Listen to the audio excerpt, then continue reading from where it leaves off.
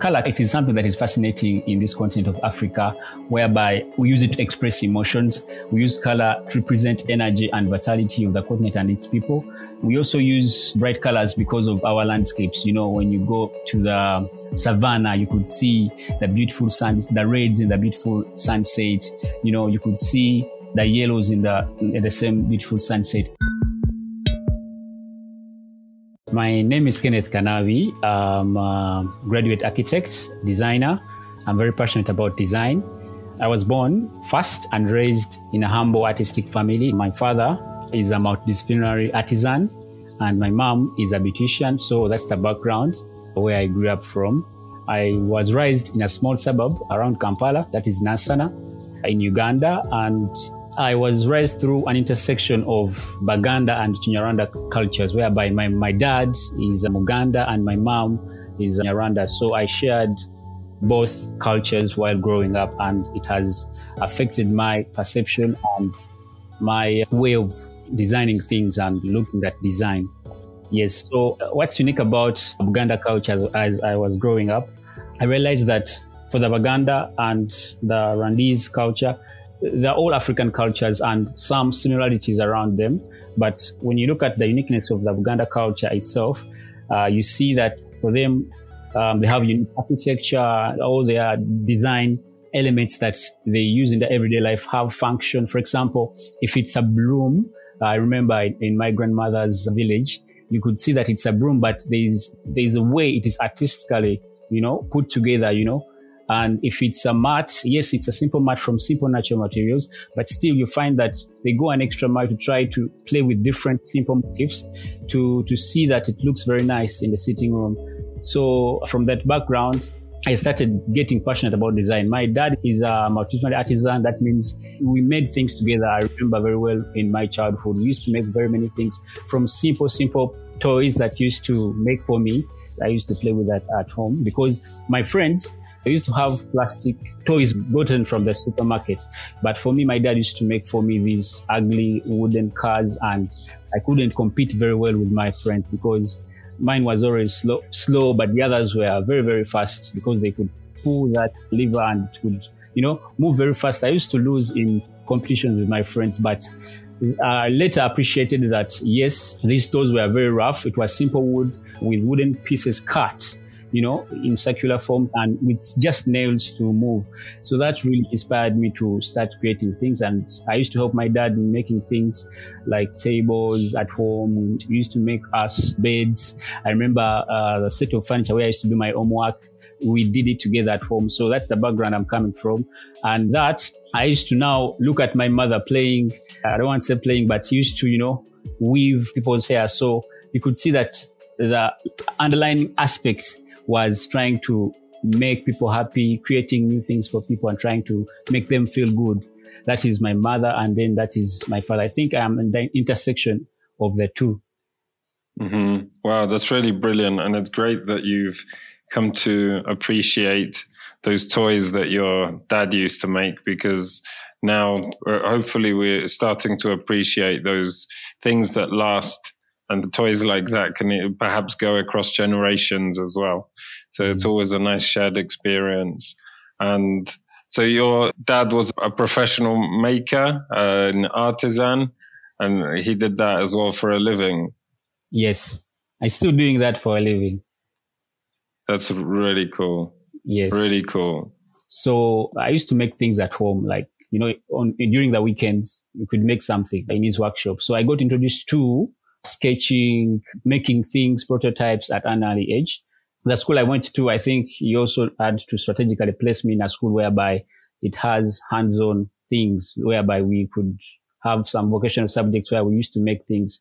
So I found myself in an environment learning woodwork, learning, of course, art, learning technical drawing, learning metalwork. So I got to learn this at an early age when I was in my high school.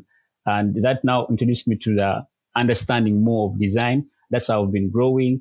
We made different projects, at school, making simple projects like making trays, making simple products like dusters for our classes.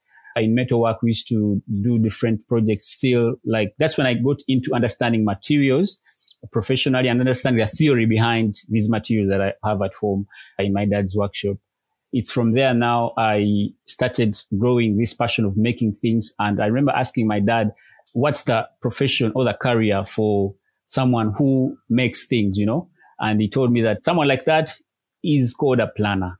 He told me that he's the one that plans things and they are made. So I grew up talking to myself that I want to be a planner. But later I got to learn that there is a phenomenon called architecture. I got to learn it when I was in my secondary school. And I started growing towards that, working towards that and being an architect. That's what pushed me to architecture school, to understand design and understand how things are made, to understand where the ideas come from. And that's where I got to gain some confidence to make a few things on my own confidently and defend them following different design principles that I got to learn from my professors at school. Great and awesome. I'd love to know about some of the architectural stuff that you've created as well. I know there's Misimu, and maybe you can tell us about some of the projects you've worked on architecturally. Yes, of course. I am still a young architect under mentorship right now. So I don't have individual projects, but through competitions that happen internationally, I happen to reach out for those opportunities and try to share my ideas with different people. So in 2020, there was an international competition advertised by Architecture Association of Kenya, and I gained interest. I participated in it, and we found ourselves with my friend James Musasizi. We won the second prize. Basically, the competition was to look for ideas that could mitigate or that could be resilient in floods. Remember, in 2020, floods affected Kenya greatly. I think the reports came out, very many people died because of the floods that came from rising waters of Lake Victoria. So I happened to design an idea or an integration that's specifically for Budalangi site. That's around the Lake Victoria Basin. And we got to design an instrument that could be resilient against floods. And through that, we got to appreciate all these ideas. Of course, we experimented with local materials, local technology, and Misimu for us was a concept that we interpreted like seasons. We interpreted that seasons of floods come, and in this site of seasons of floods come, and in the same site, floods go away. We're excited to see that during time of floods, people who have strength tend to help one another to see that they save themselves from this flood. That's why we got an idea of using a floating table, a floating raft that would float. When floods come, the house safely sits down. So that was the concept that we presented, and we are grateful that we managed to win that prize. Of course, other channels where I've managed to practice some architecture is through architecture studios under mentorship under Proplan Partners right now. And Proplan Partners is principled by architect Devi Mugamba, is one of the oldest firms in Uganda today. And I've managed to experiment a few ideas under his mentorship. And I'm still learning a lot from him. I believe I'll be a great architect maybe in the future. Brilliant. Yeah. And also a product designer, right? So I've seen you talk about designing with earthly materials in Uganda and around the world. And what are some of the products that you've been innovating around culture and earthly materials? Yes, thank you for that. Now, what's fascinating about design, I always wanted to follow kind of the phenomenon of African design. African design is characterized by color, bold colors, geometrical shapes, symbolic motifs, use of natural materials, repetition and simplicity, cultural significance, and functionality. Those are some of the basis guidelines that I try to use or follow when I'm designing things. In some of the products that I've managed to do, that is the Kitole table, you could see that I used natural materials like papyrus. Today in Uganda, you find that we are blessed with this plant, but it has not yet been experimented into furniture design. So I had to take that initiative to experiment with this material into furniture design and see what comes out. And the entire concept of Chitole came out. I've also tried to experiment with this papyrus to the scale of architecture. That is through the project we did in Kaberamaido, where we did an installation that housed an exhibition that ran for 1 week in Kaberamaido, in northwest part of Uganda. I'm so grateful about that. And someone may ask, why do we use board materials as Africans? This is my thinking that African design is characterized by, of course, use of bold colors and also natural materials, because we believe, just like when you look at our ancestors way back, they tried to recreate the world around them by trying to use the already existing materials, which were already cheap and available, and convert into something that they used to feel, very nice and very good for them. And more so, color, it is something that is fascinating in this continent of Africa, whereby we use it to express emotions. We use color to represent energy and vitality of the continent and its people. We also use bright colors because of our landscapes. When you go to the savannah, you could see the beautiful sun, the reds in the beautiful sunset. You could see the yellows in the same beautiful sunset. And then when you go to the rainforest, you could pick out the blue skies, the greens. So all this is African to me. This is what defines African design. More so, the traditional beliefs and spiritual beliefs also is something that when you go back to the history, you could find that there are different spiritual motifs or shapes that are picked up, like circles, diamonds, triangles. For example, when you look at the triangle, it was greatly used in the Egypt. And also, when you look at the papyrus, when you cut it like this, the cross-section, you get to find a triangular form that inspired Egyptian civilization. When you go into history, you will see that for them, they interpreted it as a holy plant because it represents the Trinity to them. And also, some of the color pigments in African design are already available in natural materials. Like, for example, blood, red is perceived as a color of life, whereas black is perceived as a color of mystery and color of the unknown. So you find that colors played an important role way back in African design. And I believe that even up to date, these are some of the elements that we could thrive on as designers that are designing in the postmodern era. Really cool. What was it like then working with the papyrus in practice? What was the experience like? What's the material like to work with? What was it good for? What was it difficult and challenging with?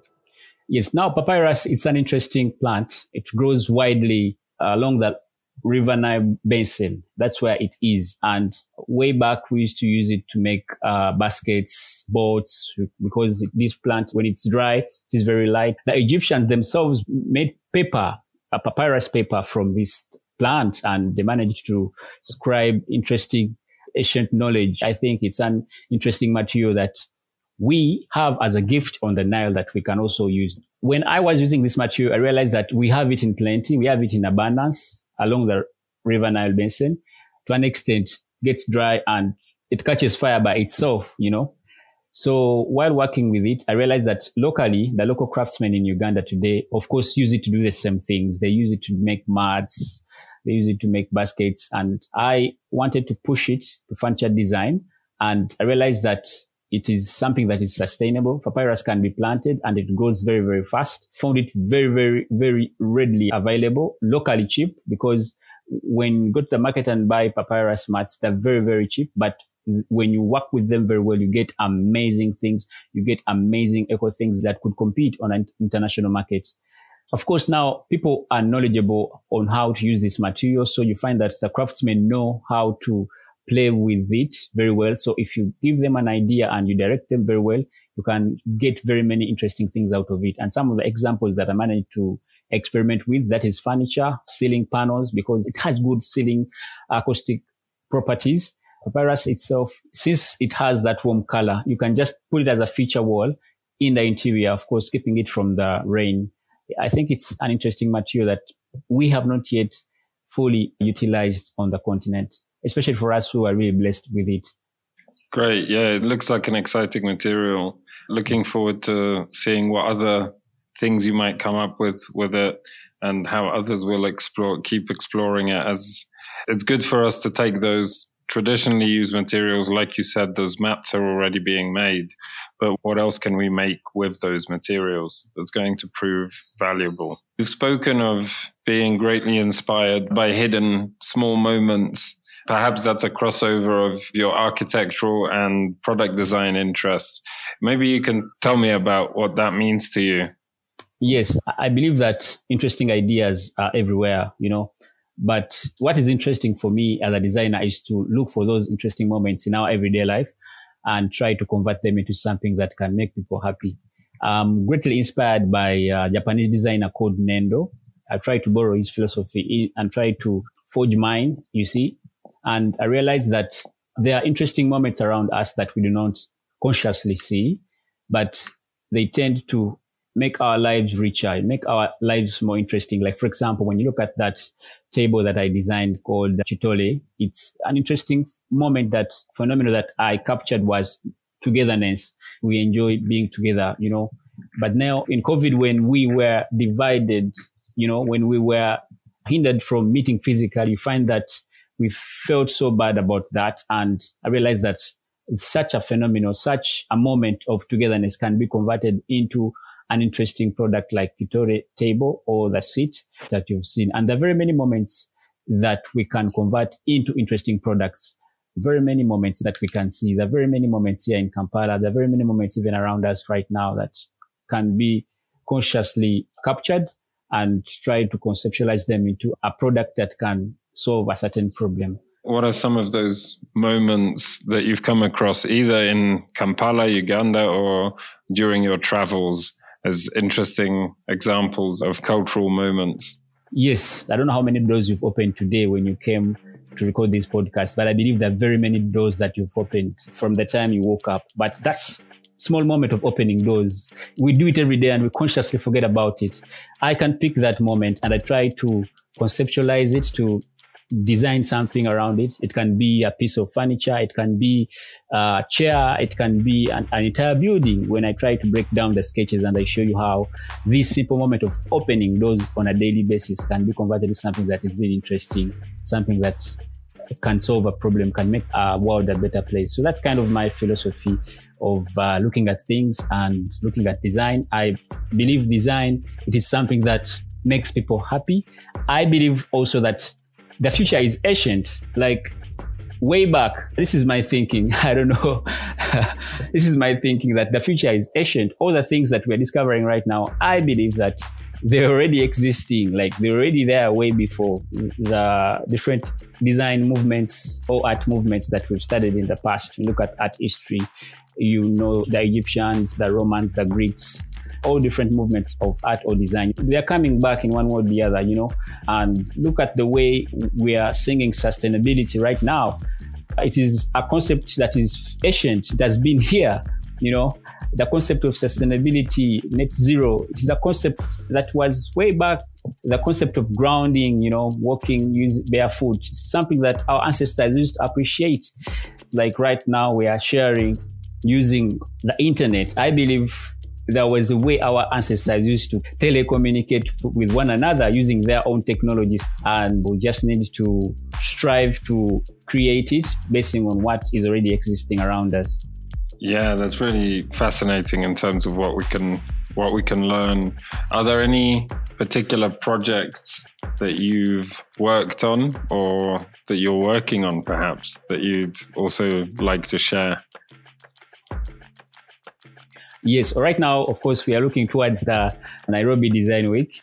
I'm looking forward to showcase some of my new works that I've been working on and trying to come up with a concept called Mbutu. Mbutu is a drum, or called engoma in Kiswahili. I'm trying to capture moments around the drum, converting them into different things that can solve our everyday problems like furniture, lighting, even architecture itself, if the scale is multiplied. So I'm working on that project. I'm trying to create different things around Mbutu, the drum, because the drum is very instrumental in Africa, and we've been using it as a tool of communication, a tool we use in worship, a tool that cuts across all tribes. So I think it's an interesting moment, and it will be an interesting project to showcase at Nairobi Design Week. Awesome. Very excited for that, and of you taking that traditional form and exploring it in different scales. What about beyond that? What are your aspirations for the future of your work and where it's going? Of course, I aspire to speak for the African design, or to produce more products using natural materials or using different African design principles. And also, I'm looking forward to use design as a tool to unite all the tribes on Africa. When you go down to South Africa, you'll find that their approach to design and the way of understanding their everyday life, it's the same to the people in Central Africa, to the people in East Africa and West Africa. For example, I can give you a small integration or a small element like a simple hut. The architecture, way back before, there was no internet, but you could find east to the west to the south. They knew that they should design something secular. There were no architects, there was no internet, there was no this massive exchange of ideas, but you find that it was intuitively done by different artisans then, and you could find that the circular form played an important role in the architecture itself. Because I believe maybe they looked at things around them, like maybe the sun, the cross-section of the tree. That's where that circular form was very visible. When they looked at the moon, when they looked at themselves, maybe it was more dominant to them. And that's how they managed to interpret it into their everyday life. So I believe that we can unite all the tribes in Africa, maybe into an interesting festival. Maybe one day Nairobi Design Festival will unite all the tribes and we showcase all these interesting objects that they use or they celebrate in their lives. Yeah, for sure. It's interesting how when we remove ourselves from nature, from the surroundings that hundreds or thousands of generations have gone through, put ourselves next to technology the whole time, we almost forget, we lose some of that knowledge that we've had for so many generations. So we need to go to it and not forget it and keep implementing it into the things we create now. By the way, has your name got a meaning or a reason behind it? The name, I got it from one of my great grandfather. So I tried to look for the meaning from my elders, and they told me that the meaning, it's not well stated, but it is a name that one of the great grandfathers used to have. So in particular, it doesn't have any connected meaning to it. Yeah, we always find that African names have interesting stories behind them a lot of the time. Yes. So where can people find you? Where should people get in touch with you? What should they get in touch about? And where can they find you? People can find my work on Instagram. I use Instagram to showcase most of what I've done. The handle is kenkan256. You can check it out and see some of the things that I've managed to do. People can find my work in Bugolobi at Motive. We normally have different exhibitions happening at Motive. Possibly in the future, I'm hoping to build an online portfolio where people could easily see my work and interact with me more effectively. Thank you so much, Kenneth. It's been a real pleasure having you on, and it was great to meet you as well in person. Thank you so much, Adrian. If you have any ideas for episodes we should do, people we should host on the show, please let us know. We're really interested in hearing your thoughts. And if you've made it this far, a review would mean so much to us as well on whichever platform you're listening to us on, or even a recommendation to one of your friends or through a tweet. We hope to get these stories out there to more people. I'm Adrian Jankowiak. This episode was edited by David Kingori with music by Ngala and Mercy Barno. Thank you for tuning in to Africa Design.